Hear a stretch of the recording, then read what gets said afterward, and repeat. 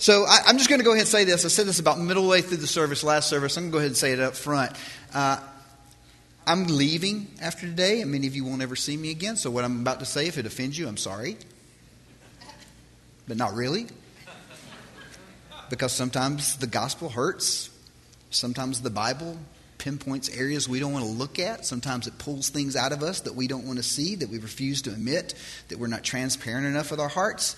And so I think this is one of those passages, part of these letters from John to the churches that Jesus had directed him to write to. These letters are convicting, they're indicting to the church if we don't listen. If we don't listen. So Revelation chapter 3, beginning in verse 1, he's writing to the church at Sardis, and it says, "Write to the angel of the church there, thus says the one who has the 7 spirits of God and the 7 stars.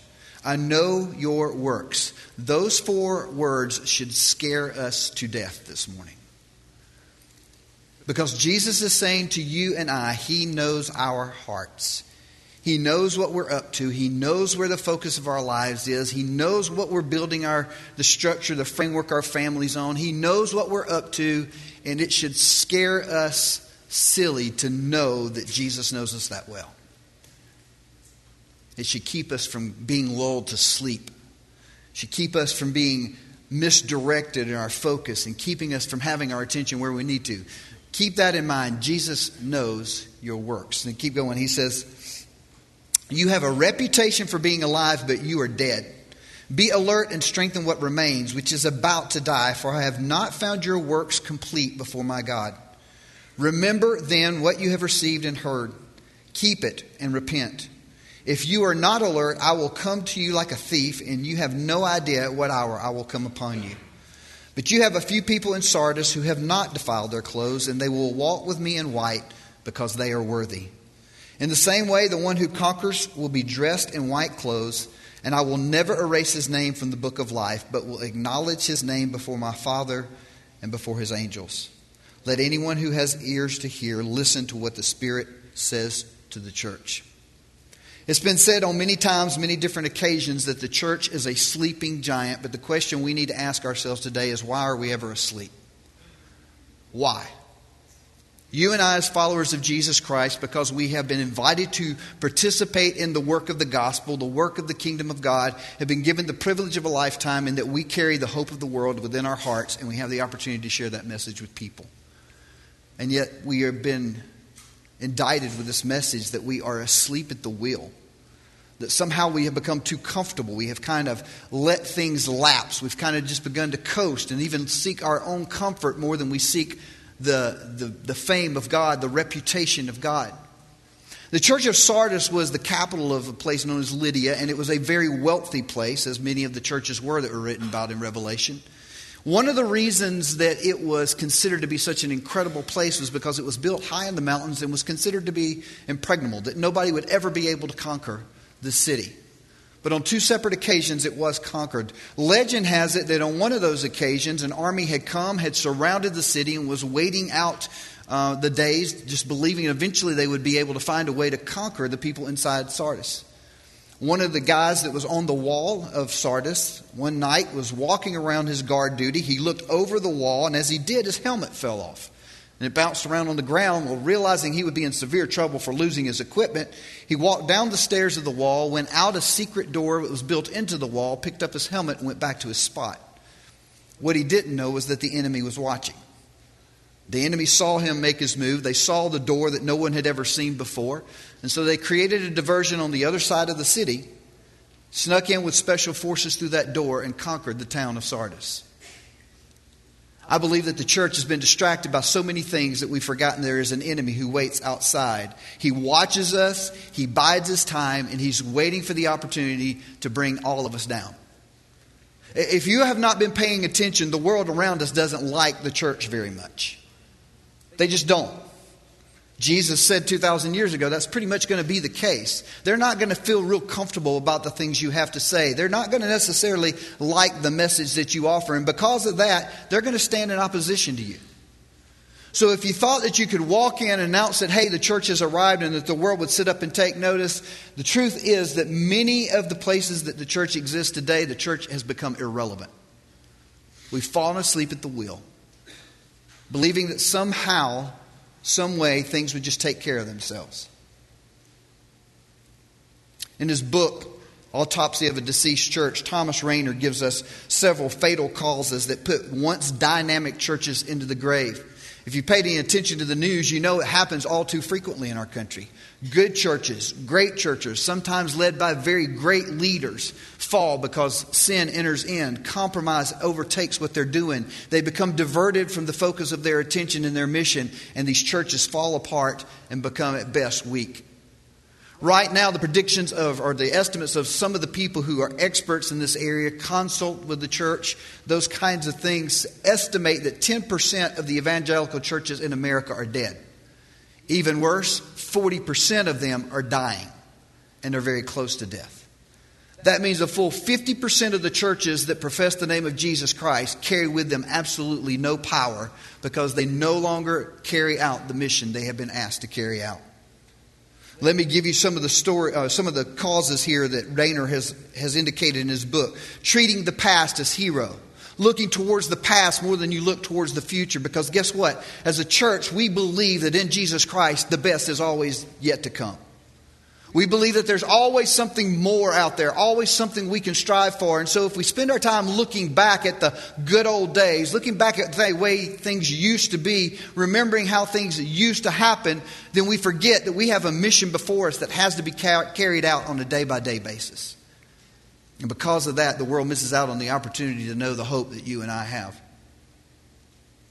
Another reason, refusing to adapt to the needs of the present community. As communities change around us, the thing we know is that the message of Jesus Christ never changes, but the methods have to.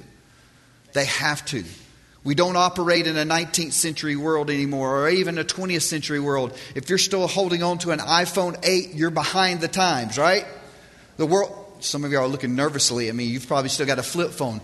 Yeah, we are in a world that changes so rapidly, and we're playing catch up all the time. But the church has to be ready to adapt and to spin on its wheel and on its axis and to get into the game wherever the opportunities come before us. We got to be engaged in the communities that are around us because those are our mission fields. Those are the places that Christ has called us to share the gospel, to give hope and meaning and compassion to those who need to find it. Another he offers is this: we move the focus of the budget inward instead of outward.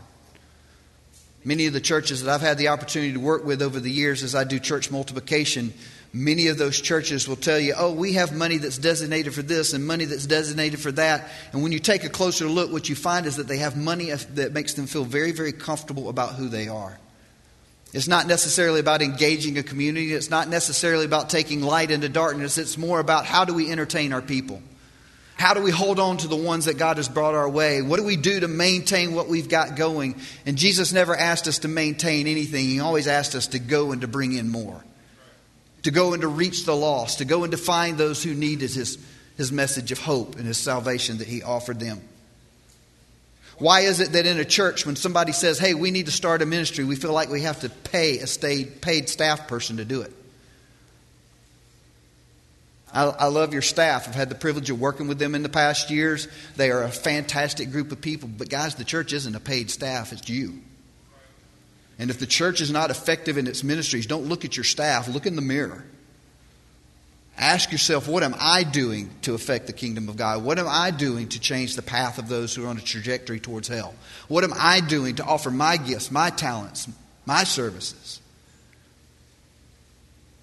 Many times people will come to me and say, hey, I've got a great idea for a ministry that gave me. Can you help me get it started? And I'm like, no, you can. God gave it to you for a reason. Ephesians chapter 2, Paul writes, he says that every single one of us have this calling on our lives to do something with who we are because God created us in advance with those good works in mind. So if you're sitting right here right now and you're going, hey, am I possibly called to be some kind of ministry? The answer is, are you breathing? Yes. You're called to some kind of ministry. You're called to some kind of service to the kingdom. It's not about your comfort and convenience. It's about His character and how it is exalted by you in your life. We've allowed the Great Commission to become the Great Omission. I know nobody in this church would ever say anything like this, but I had a guy at our church one day come up and say, why are we doing mission trips to the other most parts of the earth and the ends of the earth and all these other crazy places we hear about when we've got lost people right across the street? And because my wife has raised me to be sassy, I will look at them and go, so how many of the people across the street have you gone to reach? Because the truth is, the people who ask that question are people who don't have a heart for the person across the street, or they'd be going to the ends of the earth. The church becomes preference-driven out of selfishness and personal agendas.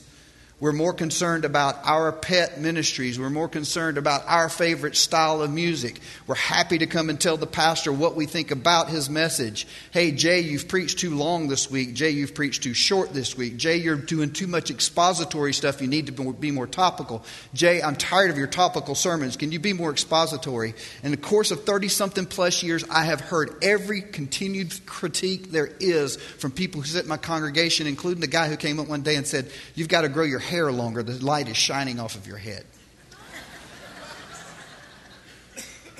I even had a guy who came to my church one Sunday, and the guy walks up to me after it's over with and he says, hey, you really don't need to wear horizontal stripes because they make you look really broad.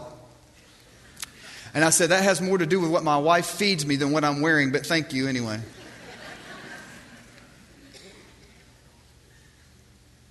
Can I encourage you as followers of Jesus Christ and as members of this church, when you think that you have something you need to share with a staff person, don't bring it to them, bring it to God. Instead of coming to them and saying, hey, let me tell you how you need to be doing your ministry, why not get on your knees and say, God, why don't you lead them to do the ministry the way you want them to? My biases don't matter. My prejudices don't matter. My favorite songs, my favorite whatever, they just don't matter. What matters is that God is exalted, that God is honored, and that people come to know Him, not what I desire. Our churches would be radically different if we set aside our agendas and started pursuing the agenda of Jesus Christ as the central focus of everything we do. He talks about the tenure of pastors decreasing. You know why the tenure of pastors decreases? Because we run them off because they don't do our preferences. We put pressure on them. We discourage them instead of encouraging them. We spend more time talking about them instead of talking to God about them. We put all kinds of pressure on them. 2 years ago, I read a book. Study said that out of the 100 strongest congregations in America, 75% of them had pastors who had been there 10 years or longer. I attribute the fact that Station Hill is as strong as it is and as powerful as it is because you are blessed with a very, very good pastor, a very strong pastor, and you encourage him well. Don't stop. Don't stop. As the warfare around us intensifies, his family will be targeted. He will be targeted. He needs your prayers. And by the way, he didn't pay me to say any of this. I can't tell you how many times my week has been changed by somebody just randomly picking up the phone and not asking for anything, but simply just texting me and saying, I love you as my pastor and I'm praying for you. I can take on the world when that happens. But what frustrates me is to walk out of a service and hear somebody say, I didn't like any of the songs we sang this morning. At which point I just kind of want to look at them and say, did you even hear the words? Did you even hear what you were singing about? Did you even stop and focus on the one you were singing to? Or were you too focused on your preferences, your biases? Another cause of failure in churches today is that we have a failure to regularly have corporate prayer. To regularly have corporate prayer. Now here's where I want to challenge you a little bit. What are you praying about? One of the questions I've been asking my congregation in recent weeks is, are you praying safe prayers? You know what I mean by safe prayers? Before mealtime you go, God is good, God is great, thank you, whatever's on my plate. Lord Jesus, my children are going to bed now. Make sure they get up in the morning safe and sound. And there's nothing wrong with those prayers, but my question is, do you ever pray unsafe prayers? Do you ever say, God, take me out on the edge of life? Take me out where the only thing that can sustain me is your power, your strength, your wisdom. Most of our churches in America today can be defined by what we are able to pull off. But let me ask you, what's going on inside these walls that only can be defined by God's power working? Because when the world is watching from the outside and they see us being able to pull things off, they may go, great strategist, great leader, great vision. But when it comes to the kingdom of God, we want them talking about God, not us.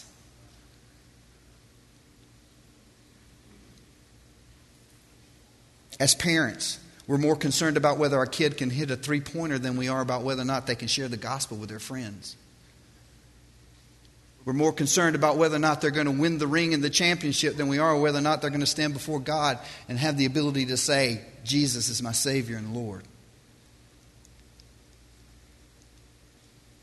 How about we stop praying, God, can you send my kid to a good college? Can you help him find a good wife? Can you help him have good kids? And say, Lord, will you take my kid and send him wherever you want to send him? Take him wherever you need to take him. Use him however you want to use him. And when it's all said and done, I pray he's used up for your glory and not mine.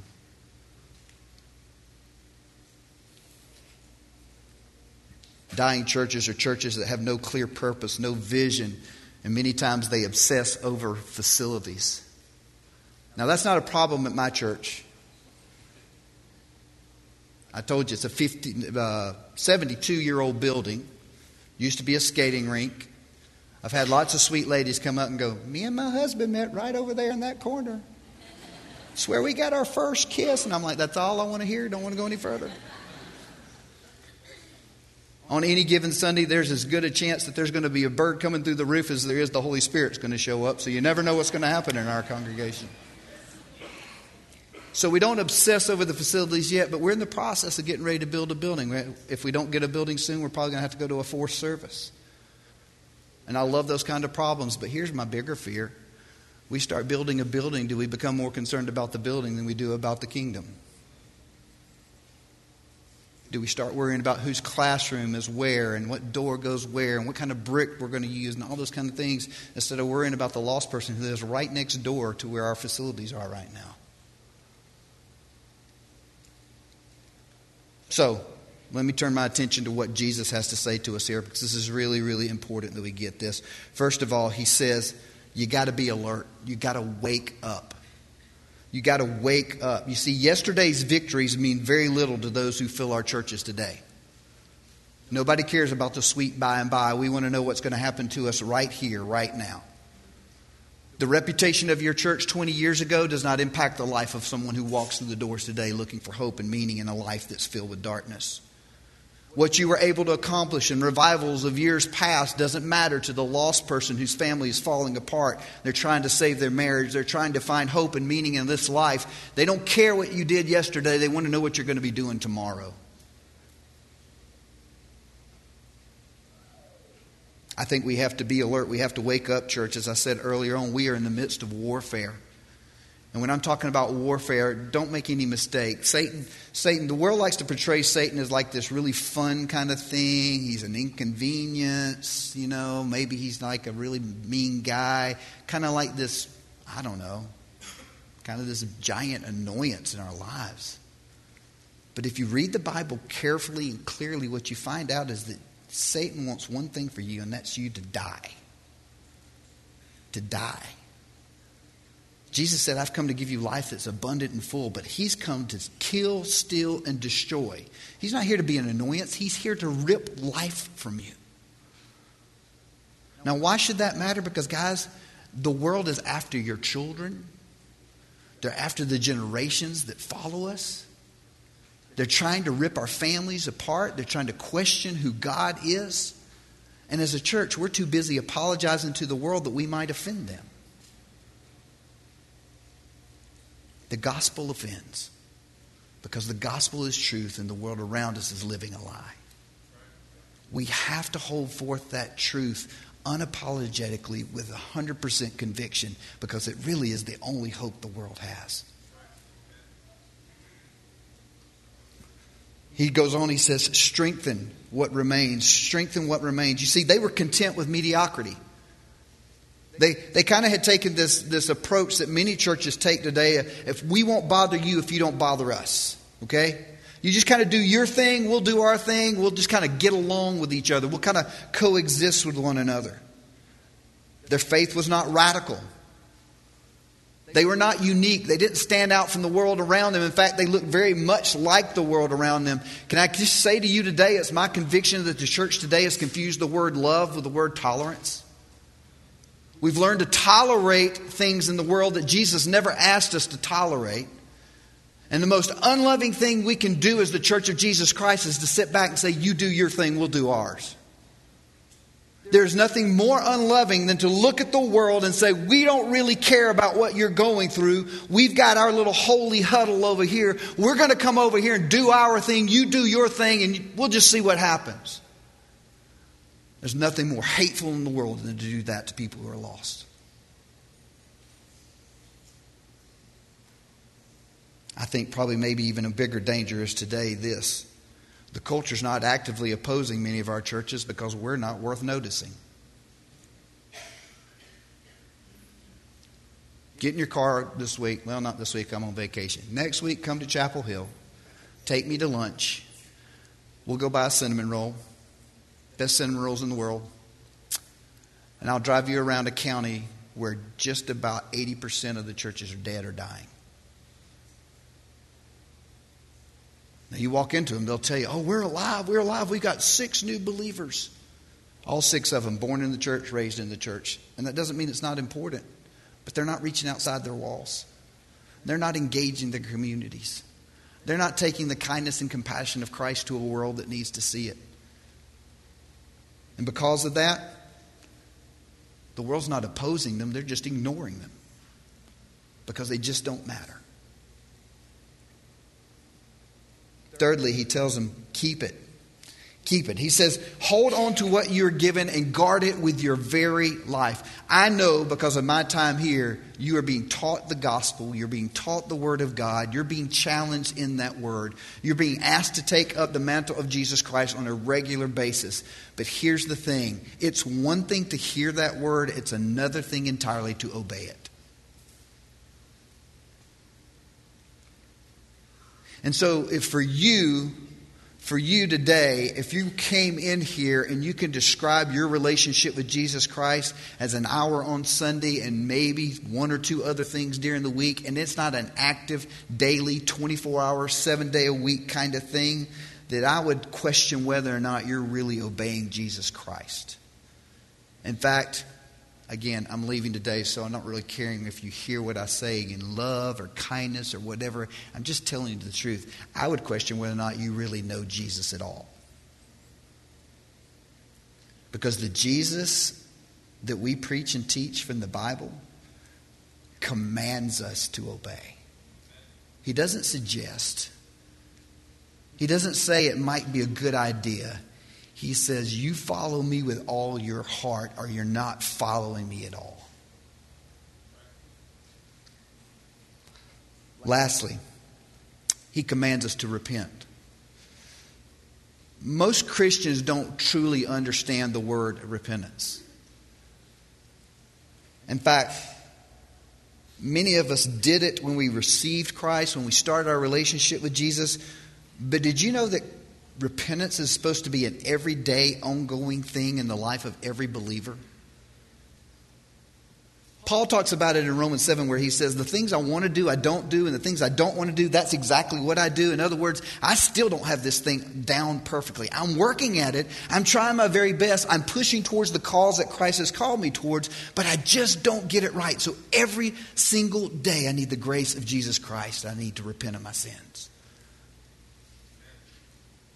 But for many of us, repentance isn't a reality in our lives. It's not a practice that we participate in.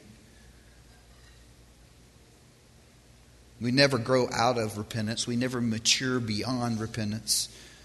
Repentance is this constant challenge in our lives that we must measure up to the holiness of Jesus Christ. And that can only be done through the power of the Holy Spirit. Now here's the good news. Jesus says if you do these things, there's good news for you. There's things that await you. First of all, he says, you will be clothed by him in perfect righteousness. Now it's important you catch that by him. Because you and I do not have the ability to clothe ourselves in righteousness. The gospel teaches us that it's something that has to come from Christ on us. When we enter into a relationship and acknowledge Jesus as our Lord and Savior, then His righteousness is placed on us. And that's important because you don't want to show up at the day of judgment trying to trust in your righteousness. I was in 9th grade, was invited to the first football banquet I'd ever been invited to, okay? I thought I was a stud. Some of you are laughing way too hard at that. Day came with the big event. Banquet's getting ready to start. My mom and dad are going with me. And I walk out and I've got on my favorite pair of blue jeans and a really cool shirt that makes me look like a jock. Okay? And my mom looks at me and says, "What are you doing?" I said, "Getting ready to go to the banquet." She said, Go home, go back in your room and put on your coat and tie." I am not wearing a coat and tie to an athletic banquet. Have you lost your mind? And I didn't say that. She would have killed me. But I did ask that question in my head. Long story short, we went back and forth for about 15 minutes. My dad finally looked at my mom and said, "Quit arguing with him. Let him go like he wants to." Pulled up to the school, got out. I was the only kid who showed up in blue jeans and a shirt. Everybody else, coats and ties. I immediately looked at my mom and said, "Can we go home?" She said, "Nope." I said, "Dad?" He said, "Not a chance." He said, "You thought you looked so good in what you were wearing, you're going to go in there and you're going to wear what you're wearing." I showed up wearing the wrong attire. I didn't belong. I stood out. Can you imagine what that feeling would be like if you showed up in front of God at the end of all of it and go, "Look at how clean I am"? And He said, No, when I see you, all I see is nastiness. All I see is dirt. All I see is sin. All I see is brokenness. All I see is failure. What you needed was my Son's righteousness, so that you might stand before me without shame. Second thing He tells us is that our names are forever written in the book of life. Forever. Indelible ink, man, doesn't get washed away, doesn't get taken away. Sure, you're going to make mistakes along the way as you pursue Jesus Christ. Sure, you're not always going to get it right. But the good news is that when Christ becomes your Savior and Lord, He sticks with you till the end. Lastly, it says this: He will confess them before His Father on the day of judgment. There are times when I think about that reality. I think we all at some point kind of imagine what the end will be like, what the judgment might be like, what heaven might be like. But one of my favorite parts to focus on is this moment where I walk in front of God and I'm absolutely so floored I can't even look at Him. I fall on my face before Him. And I'm going to be scared to death. I'm going to be so afraid. And slowly, surely, suddenly, I feel a hand on my shoulder. And I look up and it's the Savior. And He's standing there next to me going, hey, you don't have to be afraid. Remember, you got me. I got you. And because of that, there is no shame. Stand up and receive your reward. Stand up and enter into the glory that we've created for you, because you pursued Christ to the end.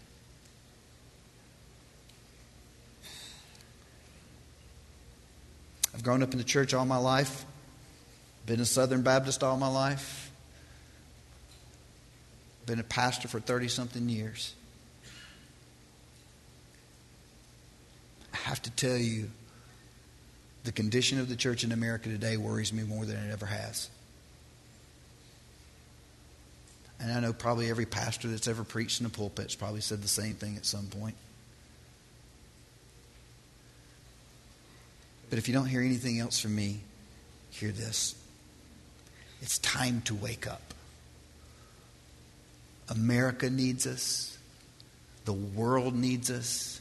The kingdom of God is calling us forward to march with boldness, carrying forward the light of Jesus Christ so that the world may have the hope we have. I pray that we do not fail Him, because He knows our works. Will you pray with me? Father, we thank You for the privilege of this word. the truth that it brings to us. But Lord, I pray that we don't just hear and walk away. I pray that we don't just listen to words without obeying those words. I am thankful for the body of Christ that's called the church at Station Hill, Lord. Thankful for all that it has done and is doing. But there's more work to be done. There are more seeds to be sown. There's more hope to offer. There's a gospel to be shared. There's a God to be made famous.